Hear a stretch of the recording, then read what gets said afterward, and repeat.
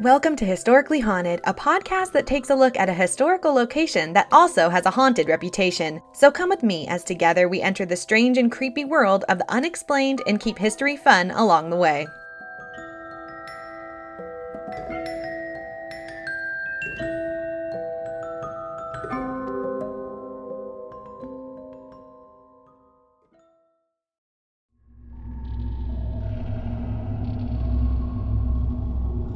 Happy Halloween!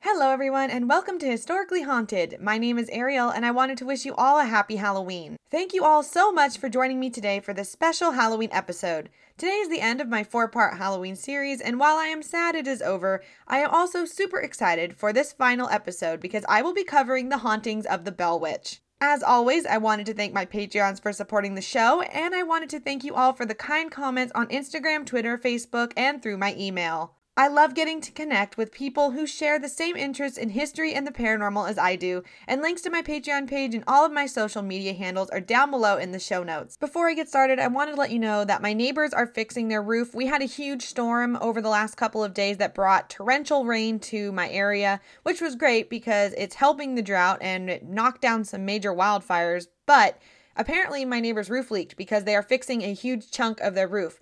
So I can't control that, and I really have to record this today. So if you hear hammering in the background or a buzzsaw occasionally, I do apologize, but there's nothing I can do about it. I am going to try to distort the audio, so you might not even hear it, but I am letting you know that if you hear random knocks and bangs occasionally, it's not a ghost, it's my neighbors fixing their roof. Since today is Halloween, I wanted to change up my normal formula and just tell you guys a good old-fashioned ghost story. I could not think of any more deserving than America's most famous ghost story, The Hauntings of the Bell Witch. I had received suggestions for this location a while back from Elise, Leah, and Ivan, and this location was also suggested to me by Morton Haven Farms on Instagram. I'm sorry it took me so long to get to your location suggestion, but I already was planning on saving this location for the Halloween episode, and it is finally here. The story of an evil spirit that haunted John Bell and his family has been passed down for generations with mostly oral accounts. The hauntings of the Bell family became so intense that it is believed a ghost killed John Bell. The case baffled gawkers who came to see if the witch was real, pastors who came to cleanse the house, and even the state of Tennessee, who claimed that John Bell's death was caused by a supernatural entity. The story of the Bell Witch has captivated Americans for 200 years, with hauntings still experienced on the property today. So settle in, grab a glass of your favorite cider, and light your pumpkins as I tell you the story of the hauntings of the Bell Witch.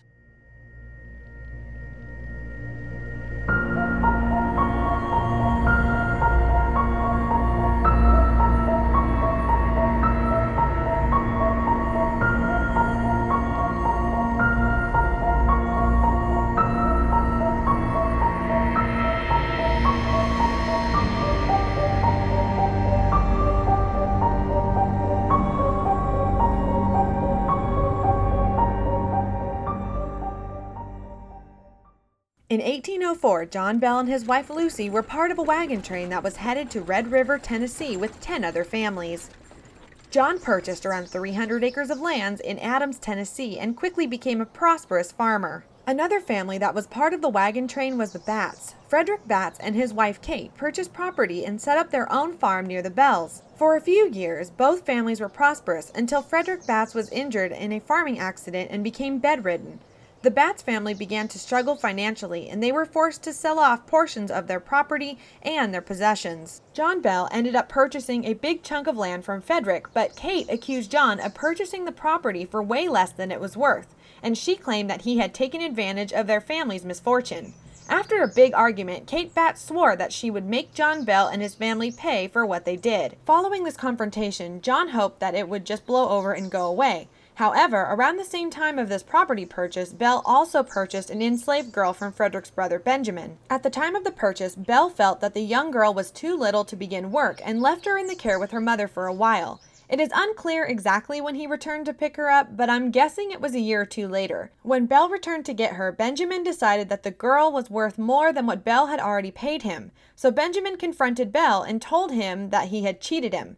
There was a heated argument, and Belle either ended up selling the girl back to Benjamin for more than the purchase price, or if Belle simply left with the girl and refused to pay extra. John left, hoping that this drama was over, but the whole Batts family felt that John Bell had extorted money from them once again.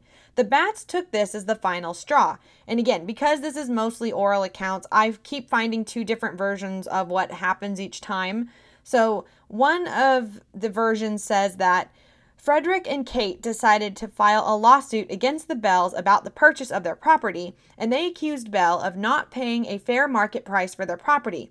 And the other version of the story was that Frederick was the one who filed the lawsuit over the purchase price of his enslaved girl. Either way, this beef between the whole Batts family and the Bells was really bad. The Batts hated the Bells, and after the lawsuit was filed, somehow the Bells were never told about the hearing, so John Bell didn't even show up for the jury to hear his side of the story. And because John wasn't there, the jury sided with the Batts. After this lawsuit, the church decided to have their own meeting to decide whether to kick the Bells out of the church or not. This time John was able to tell his side of the story, but the church agreed with the court's decision and they decided to excommunicate the Bells. Back in this time period, it was devastating to get kicked out of your own church. Even though the church sided with the Batts, all the churchgoers were a little leery of Kate. After Frederick's injury, Kate Batts became the head of the house. This was unheard of back in that time, and churchgoers, along with people in town, started to describe Kate as outspoken, boisterous, controlling, and mean. She did many things that were outside of the norm for women during that time, including taking over the family's finances. Many rumors began to spread that Kate was a witch, and any woman that dared do something a man would do was always called a witch, especially during this time, so that's not unheard of.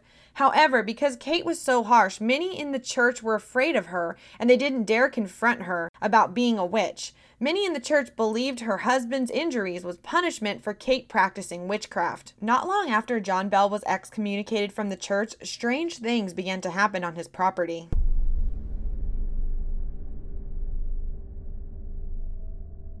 In 1817, Bell was out hunting on his land and claimed to see a strange creature. He described it as having the body of a large dog and the head of a rabbit. It was covered in shaggy black fur. John took a shot at this creature, but as soon as he pulled the trigger, it disappeared. John decided to ignore this strange encounter and not tell his family. However, what was about to come could not be ignored. A few weeks after this odd encounter, Bell's whole family began hearing the sound of rocks hitting the outside of the house. He and his sons would run outside to see who was making the noise, but never found anything or anyone on the property. This strange activity quickly escalated. At night, while having dinner, the family began to hear the sound of knocking on the cabin walls mixed with the sound of rocks hitting the walls. At first, John thought it was the Batts family harassing them, but then the activity moved inside. While the family was trying to sleep, they would report the sound of loud thuds on the floorboards, scratching sounds on the walls, followed by more knocking and tapping sounds, even the sound of dragging chains. The Bell's children began to complain of the sound of rats chewing at their bed frames. Every time the family would look for an explanation to these strange sounds, they would find nothing. The bedposts were never damaged either. These strange sounds went on all night long and even became so intense that it began affecting the family's sleep. The family started to suffer from sleep deprivation and became irritable with each other. Regardless, the Bells tried to ignore the sounds. They also wanted to keep this a secret because they didn't want to tarnish the family's name any more than it already was. They dealt with these sounds for over a year, but the activity just kept increasing. Eventually, the bed covers and pillows began being ripped off of all of them while they were asleep. A voice of a feeble old woman singing hymns inside the cabin began to be heard. This voice began to become stronger and more intelligent. It would laugh at the family, carry on conversations, and even note things that were going on in other locations at the same time. The Bells finally hit a breaking point after the specter became physical. The first to succumb to these physical attacks was Betsy Bell, their daughter. She began complaining of a specter that was poking and pinching her. Soon, Betsy was being slapped by unseen hands. One night, Betsy woke up to find her hair tied in knots around the bedposts. She was unable to move, and she was repeatedly slapped by an unseen force. She began screaming for help, and her family rushed to her side. Only after they were able to untie her hair did this physical altercation stop. The family was able to see red welts on her face in the shape of handprints. It didn't take long until her younger brothers began waking up with scratches and hand-shaped welts on their bodies as well. Not long after these physical attacks began, the family started to see strange apparitions inside of the house. Outside was just as weird. The whole family started seeing strange creatures on the property. Even their enslaved servants began to report strange creatures and claim that some of them could even talk. One day, Betsy was walking in a field and she saw an apparition of a girl in a green dress swinging by her hands on a tree branch before disappearing before her eyes. Finally, these strange things became too much, and John Bell confided in his friend and neighbor, James Johnston, for help. James and his wife were religious, and they agreed to help and come over to spend the night, even though at the time they were a little skeptical of the claims. They soon became true believers, however. During the night, their bed covers were ripped off of them, and James was personally slapped. He jumped up and demanded who it was in the room. A voice declared, "Kate." James immediately encouraged the Bells to seek help from the church. The entity's voice became stronger as time went on. It was heard quoting scripture, singing hymns, and even having intelligent conversations. One claim is that the voice recited 2 sermons, word for word, that had been given at the same time on the same day, but 13 miles away. Rumors began spreading quickly, and people came from miles around, hoping to witness paranormal activity. The entity became known as the Bell Witch. Eventually, these rumors reached Andrew Jackson in Nashville, who at the time was a major general in the U.S. Army. The Bell's 3 older sons had fought under Jackson in the Battle of New Orleans, and he decided to come check out these stories for himself. Andrew Jackson took a small group of his men with him and planned to stay a few nights at the Bell farm. Just as they were reaching the farm, their wagon became stuck in a creek bed. No matter what they did, they could not get the wheels to turn. Then Jackson proclaimed, "By the eternal, boys, that must be the Bell Witch." Suddenly, a loud female disembodied voice rang out and told him that they could proceed to the farm, but that she would see them later. While the men were setting up their tents in the yard, one of them claimed to be a witch tamer. He then showed the group a gun that he had brought with him and said that he had silver bullets in it. He claimed that silver bullets would kill any evil spirit it came in contact with. After saying this, the man suddenly began to scream that he was being attacked. He yelled out that it felt like he was getting stuck with pins and beaten by invisible hands. He then received a swift kick in the rear that sent him flying. A loud voice rang out stating that Jackson had another fraud in his party and she would identify him by the next morning.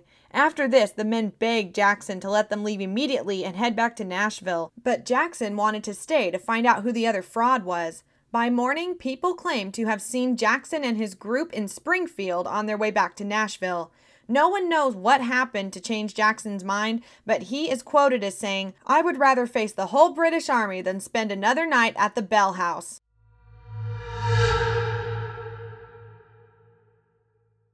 The hauntings persisted, and the voice continued to express her hatred for John Bell and promised to end his life. The Bells were becoming so desperate that they were asking anyone for help. A family friend named William Porter came to the house to try to help the Bells. One night, William became angry and tried to capture the specter. He threw a blanket over the apparition and tried to throw it in the fireplace, yelling that he was going to burn the witch. The closer he got to the fire, the heavier the blanket got. Eventually, the blanket became so heavy, he couldn't carry it anymore and he dropped it. Preachers also came to help the Bells, but no matter how hard they prayed, the activity continued to increase.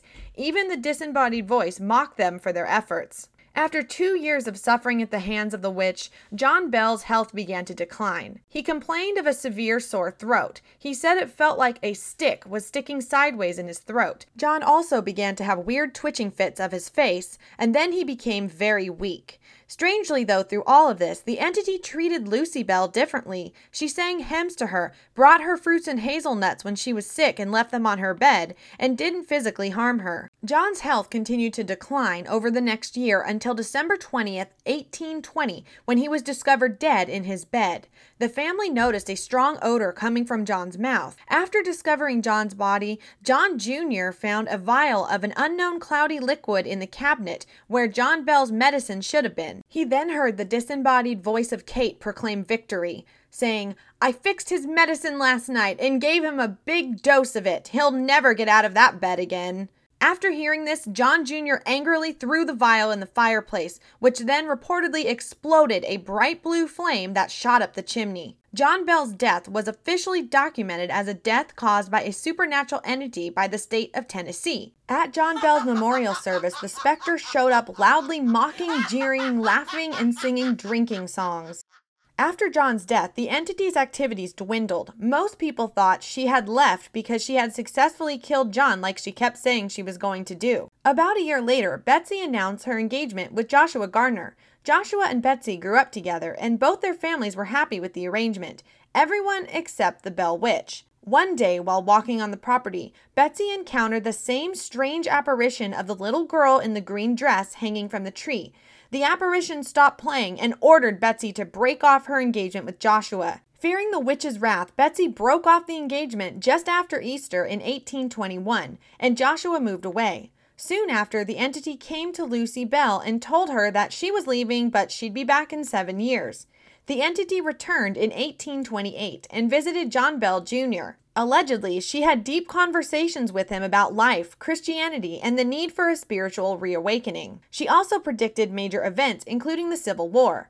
Other events she predicted never came to be. Luckily for John Bell Jr., she decided not to stick around, and she left 3 weeks later, promising to return 107 years later in 1935 to visit a direct descendant. This descendant was the great-grandson of John Bell Sr. and the grandson of John Jr. His name was Dr. Charles Bailey Bell, a Nashville neurologist. In 1934, he wrote and published a book about the Bell Witch called The Bell Witch of Tennessee.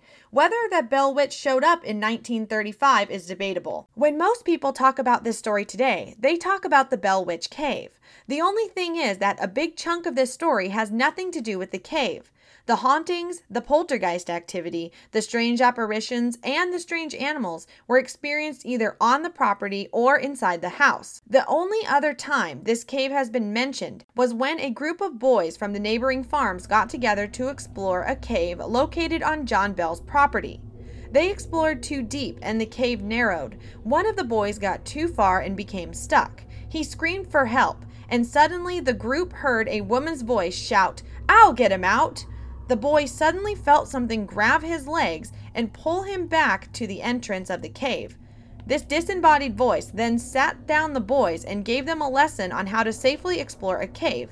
Then she left. The locals figured that this was the doings of the Bell Witch. The Bell Witch is the most famous ghost story in American history, and while we may never know the truth behind the story, some claim that the land is still haunted by the Bell Witch and that her spirit resides inside the cave. Strange paranormal events have been reported on the property to this day.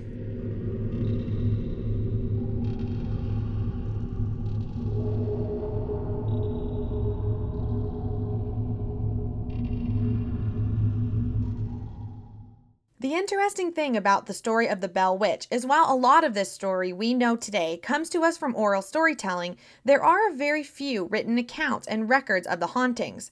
One was in a small book published in 1894 called An Authenticated History of the Bell Witch by Marvin V. Ingram. For his book, Ingram used the diary of John Bell's son, Richard Bell, who was a child at the time of the hauntings. Richard wrote his remembrance of the hauntings 24 years later. Sometime later, Ingram got a hold of Richard's diary and turned it into a book. Skeptics claim that the diary is a fake, but some historians believe the diary is real. The story of the Bell Witch is a scary one, and some people believe that with each retelling of the story, it got more outlandish and further from the truth. Others believe that the whole story is real and think that the Bell Witch is on the property still scaring visitors. Because this story is so old, various theories have sprung up as to what the Bells were dealing with, so it's time to talk theories. Theory number 1 is that Kate Batts was actually a witch, and after she put a curse on John, she did spells in her home to have her specter attack the Bell family.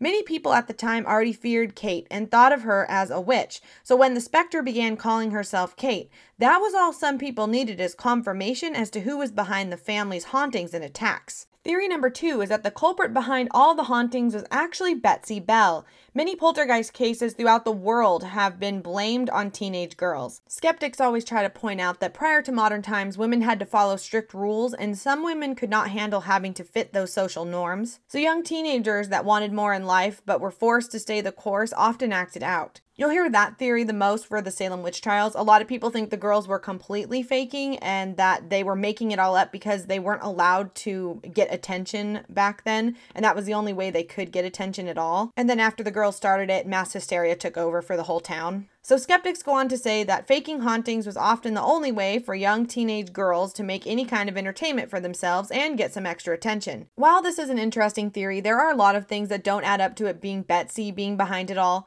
Like, for instance, she was very excited to marry her sweetheart Joshua, but she was so scared of the entity that when it told her not to marry the man that she actually loved, she called it all off and was visibly devastated afterwards. So I can't see a young woman being so involved with making up a whole haunting that she would sabotage her own wedding. Also, we have so many eyewitness accounts that saw many strange creatures and witnessed the haunted activity all over the property, even when Betsy wasn't even there. Also, if this story is true, there is so much going on here that it could not have been orchestrated by just one person. And then, of course, John's death, it doesn't add up to it being Betsy at all. Theory number 3 is that the hauntings were faked by Betsy's teacher, Professor Richard R.P. Powell. After receiving his advanced teaching degree in North Carolina, Powell moved to Tennessee in 1815 and soon found a teaching job and became the head schoolmaster of Robertson County. He also settled near the Bell's family farm and became good friends with John and Lucy Bell. From the articles I found, they say that Powell taught many of the Bell children, but he developed strong feelings for Betsy Bell when she was maturing into adulthood. So I know that this is back in the day, and back then people would marry their children off at like ages 12 and 13 to older men for security and weird things like that.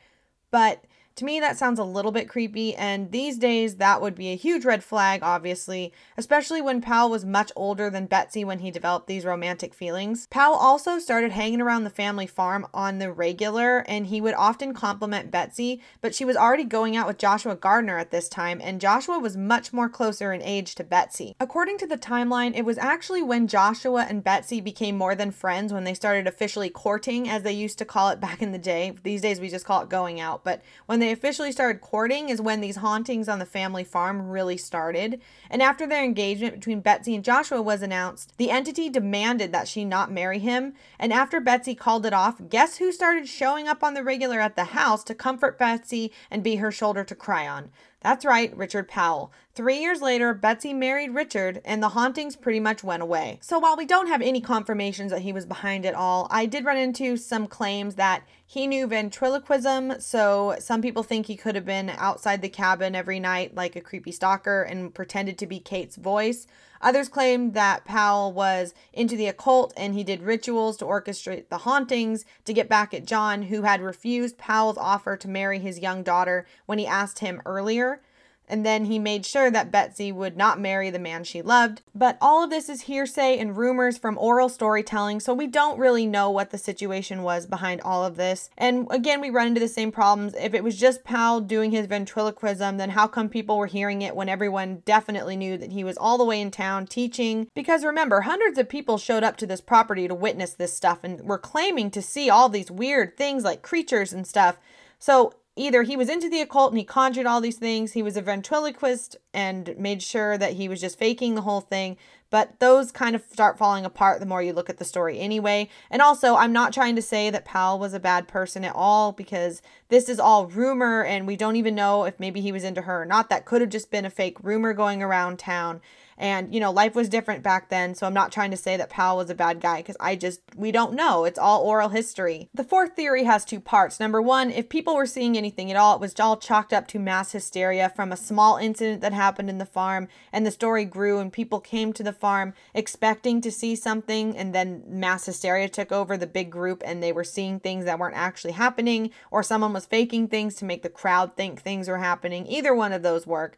And then the second part of this theory was that what originally happened at the farm was not as crazy as what we know today. What they mean is there could have been something at the farm and it might not have been as crazy as we know it today, because the original story might have been smaller, but then with every retelling, it got bigger and bigger and snowballed into this massive story over 200 years. And I already ran into that during my research. The original website for the Bell Witch Cave right now, I'll put a link to it down below in the show notes. They had what they think is the original story on their website. And then I went and checked out other articles, and those articles all had things that weren't from the original story, but they were added on to make it seem even more fantastical than the original story. that is on the website. So I'm already seeing that happen. So who knows what this story will be in 100 years from now. Okay, now that we got the more skeptical point of view, besides Kate being a witch, out of the way, let's talk about the creepy paranormal theories of this case. One of the main theories is that the Bells property was on a Native American burial ground. Many people like to use this as an explanation as to why a property is haunted,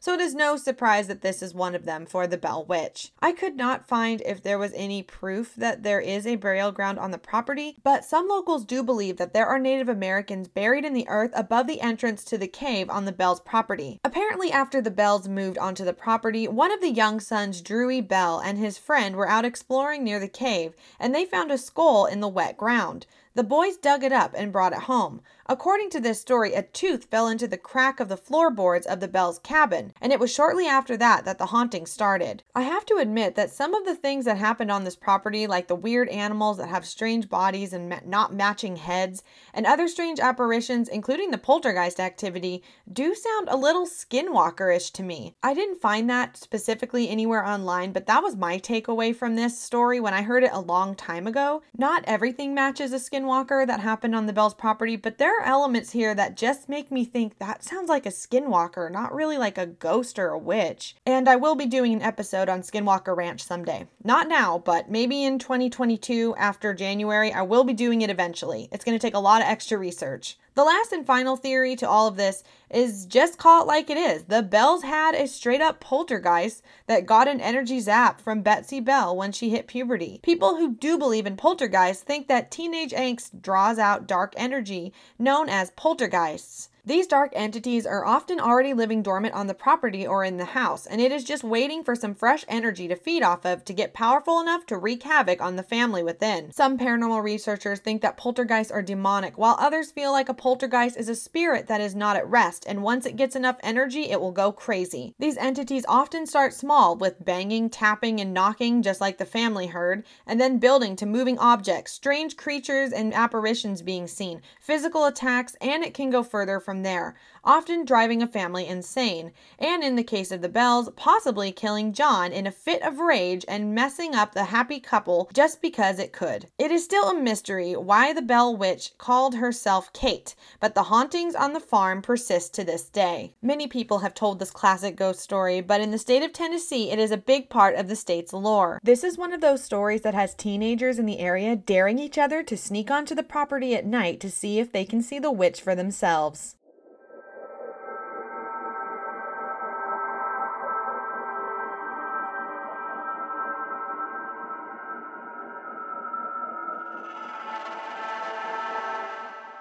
While the Bell Witch Cave still has haunting activity, the Bell Witch has also replaced old legend rituals like Bloody Mary. Many people in the area have replaced the Bloody Mary incantation with the Bell Witch. I found 3 different ones, and the first one is you go into the bathroom and say Kate Batts into the mirror 3 times and she will appear in the mirror behind you. Another version of this is to say I don't believe in the Bell Witch 3 times into the mirror and she will appear and try to either claw your eyes out or just give you a good slap. The third one was to light a candle, go into the bathroom alone and say I don't believe in the Bell Witch 7 times and she will appear, blow out the candle, and then proceed to attack you. These are all versions of the Bloody Mary story, but instead of saying Bloody Mary, you say the Bell Witch. For the rest of this, we're going back to the Bells farm. There are a lot of creepy claims from this property. Some people who have tried to enter the property have claimed that their feet will suddenly not be allowed to move and they can't enter the property, just like what happened to Jackson's wagon. According to legend, they can only move if they try to walk away from the property, or they will have to say that they believe in the Bell Witch and they will be allowed to walk onto the property. The Bells' original cabin is no more, but there is a plaque on the ground marking the spot. The Bells cemetery is also located on the property. From what I could find, nothing spooky seems to happen at the old location of the Bell family cabin or the graveyard. The place most people now have paranormal experiences is inside the cave. Many people think that the entity lives in the cave and many strange things happen here. If you ever go to the cave, don't pick up a rock and take it with you. According to legend, if you take anything from the cave, even a rock, bad luck will follow you. One man claimed that within 3 days of taking a rock, he lost his home, his job, and his wife left him. The Bell Witch Museum has had people returning rocks from all over the world. The rocks come with an apology letter and stories explaining of all the bad luck that has happened to them ever since they took the rock from the cave. After receiving these letters, the workers put the rock back inside. Inside the cave, electronics often malfunction. Phones that were fully charged will suddenly die, along with other equipment suddenly experiencing battery drain. Orbs, strange light anomalies, and apparitions will show up in pictures when taken inside the cave. According to legend, someone once challenged the witch inside the cave. A young woman said that she didn't believe anything on the tour, and then the tour group heard a loud smack. The group turned to look at where the sound had come from to find the girl laying on the ground with a red handprint on her face. She then told the group that she had been smacked in the face by an unseen force. With all these paranormal stories coming out of the cave, of course the Ghost Adventures team went to check out the cave, and they had all kinds of strange things happen, including some creepy and clear EVPs of a woman's voice. Rocks also like to be thrown by unseen hands. Many people have reported this happening while they are touring the cave. Some people have become dizzy and disoriented, while others feel an overwhelming sense of dread and sadness, and some have begun crying on the spot. Apparitions and shadow figures have been seen, as well as disembodied voices, whispers, and maniacal laughing. Some believe that the cave is a portal, while others think that the cave is truly home to the Bell Witch, and she is hiding in the cave waiting for the next victim to curse.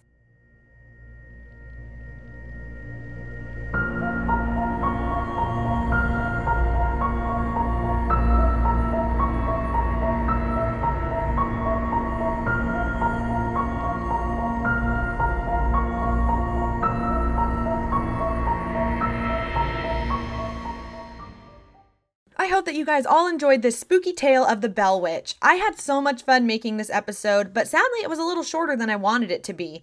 What happened was I went into this and I thought, well, I'll just tell the story. And then after I told the story, there's really not that much hauntings going on the property as of right now. I don't know if maybe the Bell Witch flew the coop truly and decided to leave, or if she really is inside the cave. Because the only place I could find that had any kind of hauntings was the cave itself, and at the end of the day, there just really wasn't that much going on that I could find online. You guys might know other stories, but I just had to do all of this online, and all the stories were kind of just kept being retold over and over again in various articles, but I still didn't mind because the Bell Witch Cave is a famous classic ghost story, so I hope that you guys enjoyed just the classic retelling of the story. I can't believe that this is the end of my 4-part Halloween series. I hope that you guys enjoyed all the spooky locations I got to cover this season. I'm looking forward to after Halloween. I've got a lot of new things coming. After this episode, I will start digging into my suggestions list. Over the last 2 months, it's gotten really long, but I had to put some of them off because I was doing all my research and getting everything ready for my 4-part Halloween show. So now that that's over, I'm going to start concentrating on my suggestions list. If you have suggested a location and you haven't heard me say it yet, it's coming, I promise. I have my list in my little notebook ready to go. So I'm going to be starting that starting after Halloween. So in a couple weeks, I'll come out with a first of my long list of suggestions. If you're interested in my Patreon page, I have a link to that down below, along with all of my social media handles. I have Facebook, Twitter, and Instagram, all at Historically Haunted. If you'd like to look them up on your own, that's fine, or I have links to all of those down below. Thank you guys again so much for joining me today for this very special Halloween episode. I hope that you guys all have a safe and fun Halloween this year. If you have joined my Historically Haunted group page on Facebook this year, I'd love to see your costumes. So please make sure you post photos of your costumes on there if you're comfortable with that, so that way we can all see each other's great costumes for Halloween. I also would love to see your decorations, whether they're inside or outside, and let me know what you're doing for Halloween this year. Are you handing out candy, or do you like to just stay in and watch scary movies? My neighborhood doesn't have any kids, so I never get to hand out candy. So this year I'm just staying in, carving pumpkins, and I'm going to be watching classics like Hocus Pocus, Return to Halloween Town, and movies like that. I'm not really a scary movie person just because I'm not scared of them. I actually find some of them boring, and a lot of people look at me funny when I say that, but they just don't keep me engaged. I like more of the kooky, silly, funny type of Halloween movies. That's my jam. But whatever your thing is, I hope that you enjoy and you have fun, and I cannot wait to see you guys back here real soon on another episode of Historically Haunted. Bye everyone, and have a happy Halloween.